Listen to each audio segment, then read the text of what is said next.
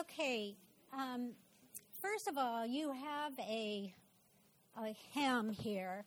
We're not going to sing it. I'm not going to lead singing. It's going to have nothing. It was just that as I was doing this is something that just kept coming to my mind. So when I don't make sense today, you can go to this, and this will tell you what I was trying to say. So that's how it's going to go. So, okay, so just let me give you a little heads up on what we're going to be talking about. We're going to talk about what it looks like to be aliens and strangers in this world.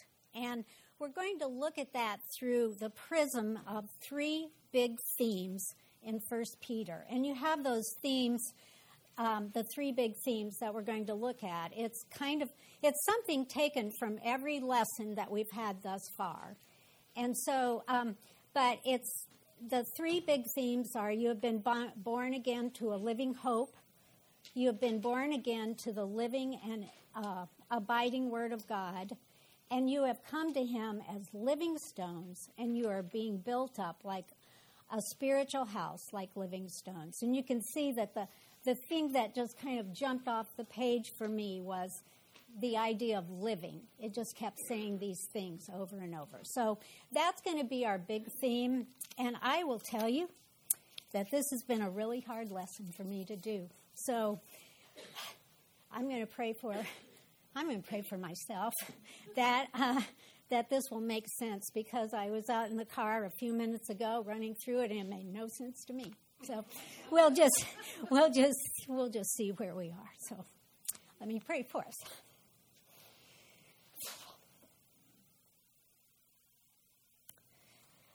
Father, thank you for the privilege of getting to share your word with these women for so many years. So I just pray that you will be glorified today, that you will use me as one of your needy children, and that you will fill me with everything that I need to glorify your name today. And I pray these things in Christ's name. Amen. Okay. So, have you ever been in a situation where you felt like you just don't fit in? Maybe you've gone somewhere and you feel like you're the only one who doesn't know anyone. You don't know what to say. Actually, all you want to do is just get out. You just want to go home. Have you ever been in that situation? Or perhaps another way to look about being an alien and stranger is when you go to another land, another country, and you're there and you don't know the language, you don't know the culture. There's just several things that you feel that makes you feel like a stranger there. That you just don't know how to fit in there. It's just not home for you. Well, that is what we're going to be talking about today. We're going to talk about how are we supposed to live when Jesus tells us that we are aliens and strangers here. What does that mean? Because we know that there's a purpose here, but what does it mean to be aliens and strangers? So,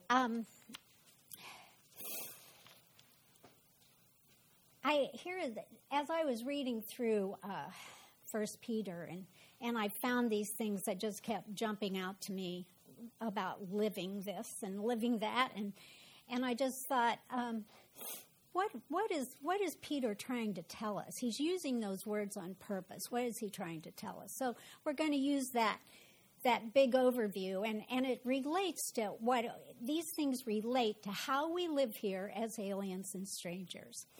And I think one of the things that also jumped off the page to me is that Peter tells us that, of course, we should feel like aliens and strangers, because we are. And so what we're going to do is we're just going to try to figure out this morning what Peter is telling us about living here. And it's a beautiful thing that Peter has to tell us. So in the very first verse of 1 Peter, and this will be under, you have been born again to a living hope. In the very first verse of 1 Peter, he identifies those to whom this letter is intended to go. And he addresses it to those who are elect exiles of the dispersion. And what is the dispersion? Well, the dispersion actually in its simplest form is it just means the Jews who were living away from Palestine. It probably refers mostly to the Babylonian captivity, but it's like you're not home. You're away from home. And you can see how that applies to us. We're not home. We're away from home. And so Peter is setting that stage. He's setting that stage for us. And I think those words, elect exiles of the dispersion, are heavy with meaning. And I do want to say that those words are really important because I think Peter is using those to set the theme for his letter. And the theme is this: you are not home yet. You are living in a foreign land, and you are a stranger here. But there is a purpose for you to be here, so stand firm. That's kind of a big picture of what 1 Peter is about. And if you look at it, he's just saying God doesn't want this to be our home. It's an outpost on our journey home. Now, there will be a new heavens and new earth, but this is not it. And so as we live here on that journey, Peter wants us to live in a way that we're not making this our home, but he says something else. He tells us that he wants us to leave an aroma that we have been here. So that's what we're going to talk about first. So we're going to unfold that idea of being an alien and stranger, and we're going to look at these three things. So you have been born again to a living hope.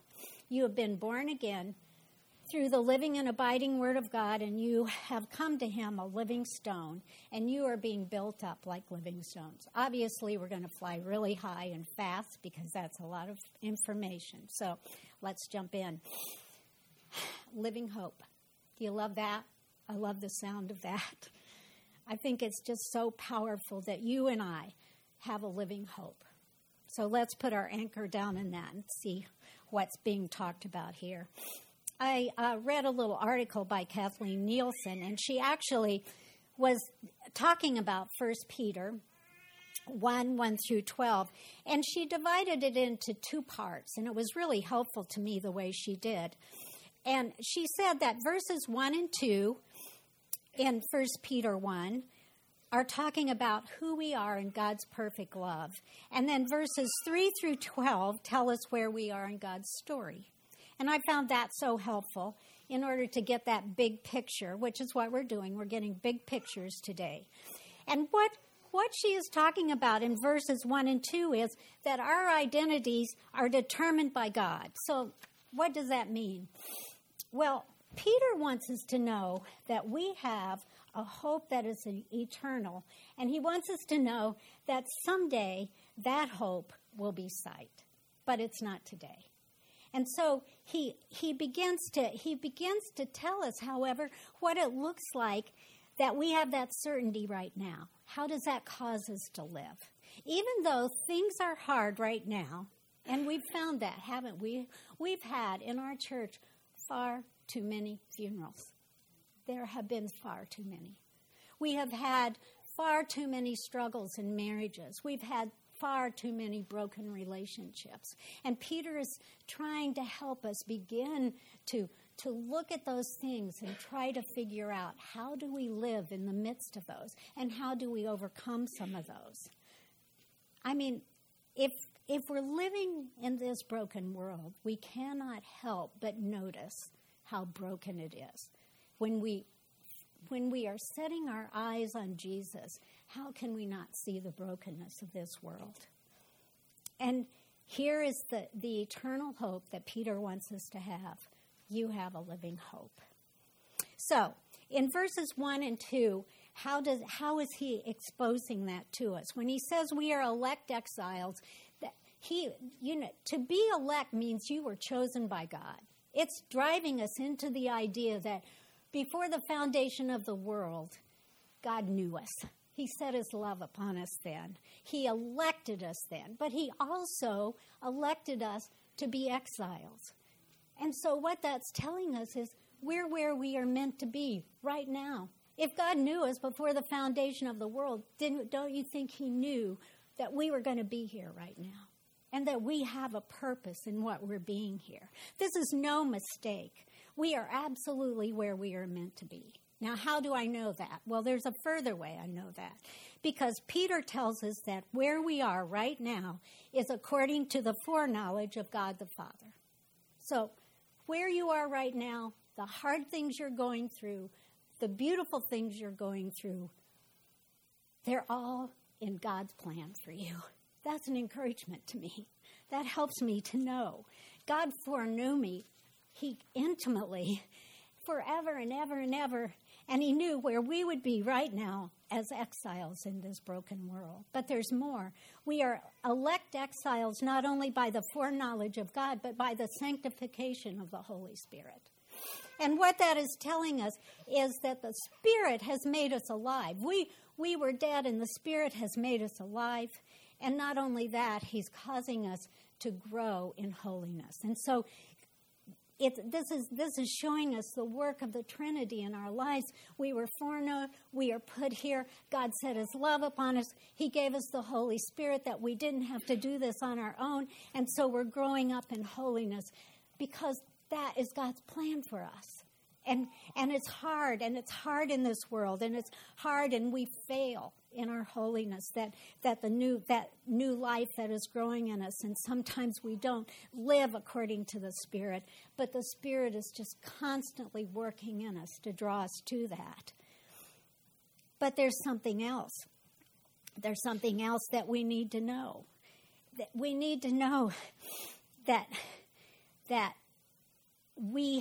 Peter says we're going to face various trials. We're going to be tested by fire.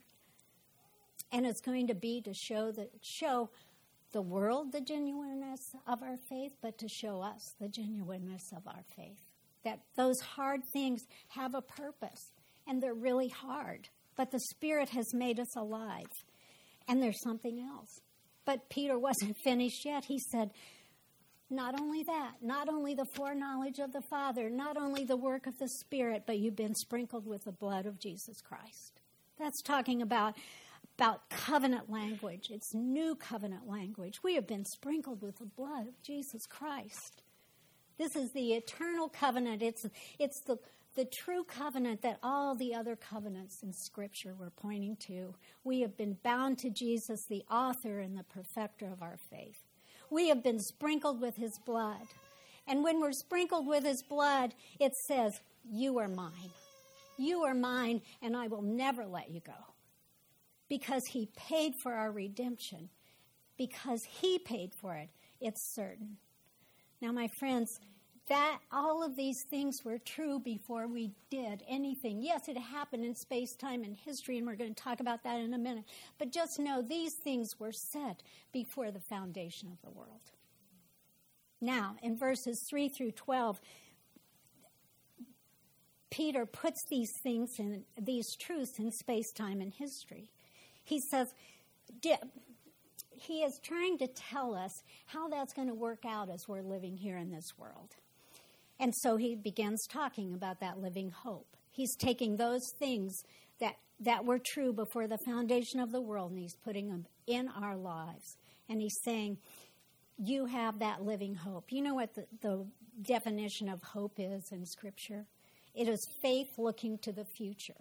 So we're living now, right here, in faith, this day-to-day faith, but we always have our eye on that hope. And that's what keeps us going. That's just such an incredible, important part. There came this moment in time where we were actually born again. Not a surprise to God, but it was a surprise to us, I'm sure. And we were born again to a living hope. How were we born to that living hope? Through the resurrection of Jesus Christ from the dead. We were born again to an inheritance that is imperishable, undefiled, unfailing, kept in heaven for you. Is that not? That's kind of securing, isn't it? I mean, how can our hope not be centered on a living hope. And we who are by God's power are being guarded for a salvation ready to be revealed. That means when Jesus comes again. And in this we rejoice, even though now, and I'm going to paraphrase it, things are really hard. That's what we talked about. But God is getting us ready for home. All of these things are getting us ready for home. All of these things are causing us to shed the old things and put on the new things. And it's showing forth the reality of our faith, and God is guarding that faith. But the thing is, he's guarding that faith in heaven, but the truth is we must work that out here. And so here we are in the midst of all these things that are going on all around us. And we will obtain the outcome of our faith, and that's the promise. We live this moment by faith, but we have a living hope. And our eye is always going to be looking forward to that hope. Okay, that's the first thing. That's the first big theme that Peter wants us to know. He wants us to know our security in Christ. So what is the second enormous truth? Well, it says this. This is what the passage says. Having purified your souls by obedience to the truth for a sincere brotherly love, love one another earnestly from a pure heart, since you have been born again, not of perishable seed, but of imperishable, through the living and abiding word of God. For all flesh is like grass, and all its glory like the flowers of grass. The grass withers and the flower falls, but the word of the Lord remains forever. It's interesting at first glance, when I was beginning this preparation, it seemed to me that Peter was talking about the written word of God. And he's talking about the written word of God, but it's kind of secondary to what Peter is talking about. And here's what I mean. When he says, we obey the truth is the gospel. And the gospel is the good news of Jesus Christ. And Peter is telling us here that we purify ourselves by obeying the gospel, which is the truth. Now, what does that mean? It means we put our hope fully on Jesus Christ. It isn't what we do. It isn't the faithfulness of how we live, although that's important. And Scripture tells us that's important. But no, what we're talking about here is that Peter's calling us to just put our hope on Jesus. That's what he's calling us to do, that he is the center of all Scripture. Tim Keller has a quote that I find really beautiful, and it's this. This is what he says. He says, all the lines of Scripture find their meaning and their resolution in Jesus Christ. The whole Scripture. When you read the Scripture, it's all telling us about Jesus Christ. Yeah, there's some other things going on, but it all is focused on Jesus. The gospel of Jesus informs everything about Scripture. That's what Peter is telling us. He says, you have been born again, not of perishable seed, but of an imperishable seed, through the enduring word of God. Jesus is the Word of God. He is the imperishable seed. The gospel is the center of all Scripture, and without that story, our story would be no story. That is where our hope is centered. Our obedience would have no purpose, because our obedience is to believe in Jesus Christ. Yes, we have other obediences that we come to, but our obedience is to love and to serve Jesus Christ. And without the sprinkled blood of Jesus, we have no hope. Our sins have to be paid for, and we have no currency to pay for our sins. Death has to be defeated. We have no way to defeat death. Those things have to happen. You have probably heard it said that Scripture is his story. And it is, because he is the center of the story. And the Scriptures become our story because of him. Therefore, we obey the truth. And the center of that obedience is to be found in the glory of the gospel of Jesus Christ. To obey the gospel is to put our hope fully on Jesus. And we obey because this is his story about infinite and eternal love. His love for us that was infinitely costly. And we belong to him, and his love is to flow through us as we love one another. You see, that's what this passage is getting us to. If you are going to be faithful to Jesus Christ, then you're going to have to learn to love one another. If Scripture is about loving God and loving our neighbor, we have to grasp what that looks like. And in order to grasp what loving our neighbor begins to look like, we have to understand about God's gift of his Son, the Son laying down his life for rebellious sinners. And Jesus makes every line of Scripture just explode with meaning for us. Now, we're not diminishing God's written word. You know that's not what I'm saying. It's just saying that you've got to get the center of the center deeply embedded in your heart. And then we come to the rest of this. It is in the Scriptures that we learn the center of true obedience. And what is that? What is the center of true obedience? That we love one another. That is what Peter is talking about in 1:22. Having purified your souls by your obedience to the truth, which is a sincere brotherly love. We love one another earnestly. You know what that means? It means that we work at it. We work at it from a pure heart because we are doing it not because we initially have feelings about it, but because Jesus has called us. He's teaching us that. He was bringing that sense of love into our heart. It's a new way of doing things. And when the word earnestly is an interesting thing, because here's what it is. That word means to run at full speed. I think that's interesting. It means that we have to run with full speed no matter what. We cannot let this love not take place. We have to learn to love one another. We may be completely different. We may come from all different kinds of backgrounds, all different ages, whatever it is. But Peter is telling us we have to run with all the speed that we have to love one another. And yes, we do it because we have been born again, not of perishable seed, but of imperishable seed through the living and abiding Word of God. Jesus Christ binds us together. Love from Christ begins to break down all the walls that are built up in this world. And we've got to break through every one of those walls.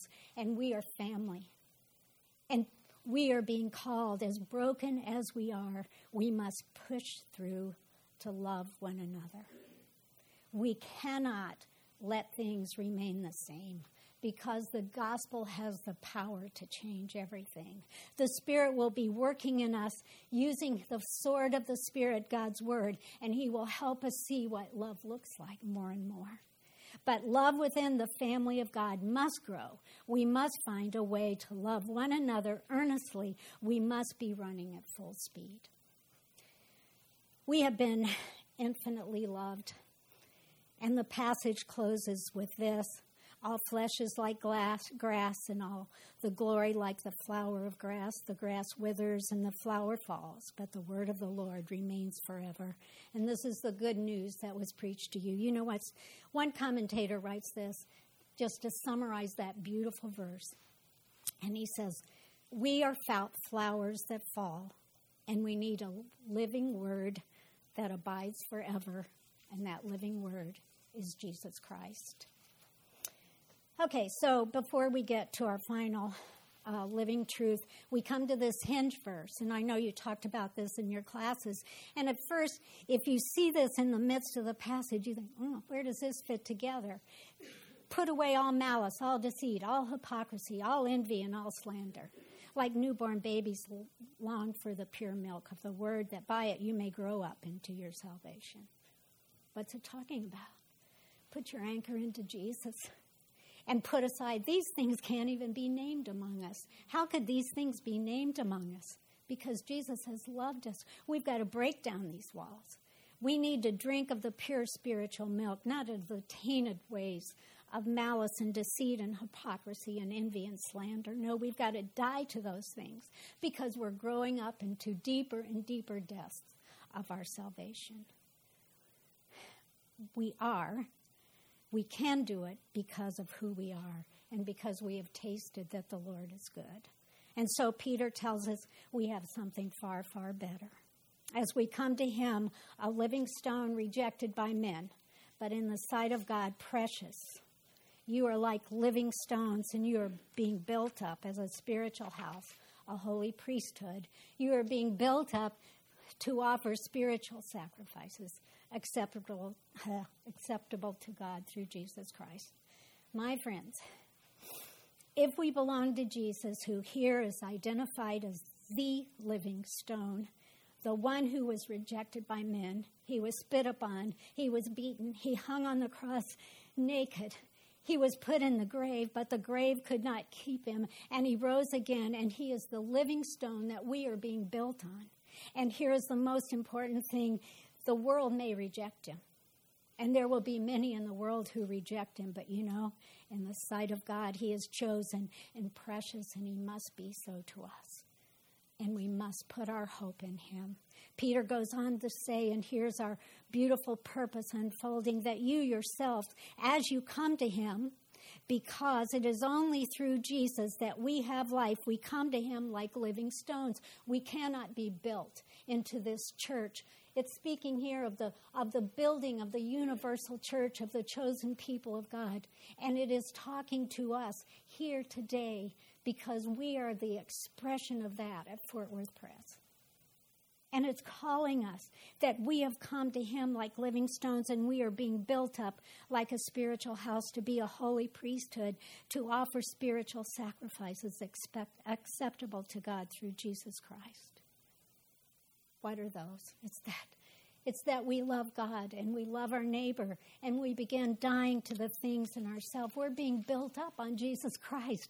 Jesus Christ has shown us what it is to love. It is about laying down our life. There's so much that we could say about this, but we're going to close. We have come to the living stone, and we are the new people of God. And through him, we are being built into this spiritual house. We are a chosen race. We are a royal priesthood. We are a holy nation. We are God's own possession. We once were not those people. But in Jesus Christ, all of those barriers have been broken down. In our relationships, all of those barriers have been broken down, and we together are those things. We are a chosen race. We are a royal priesthood. We are a holy nation. We are God's own possession. And what that is telling us, that we need to draw near to one another, and we need to reach out into this broken world and take a love that is so alien they will want to know. There will be some who will want to know of the hope that is within us. And so, we live as aliens and strangers, yes, but we're leaving an aroma as we live here. May we grow ever deeper into that love. Father, how can it be that we should be loved by you? How can it be that you sent your Son to die for us? How can it be that we, as broken vessels that we are being built up into the very temple that is based on Jesus Christ? May we be so at this church. We pray that in Jesus' name. Amen.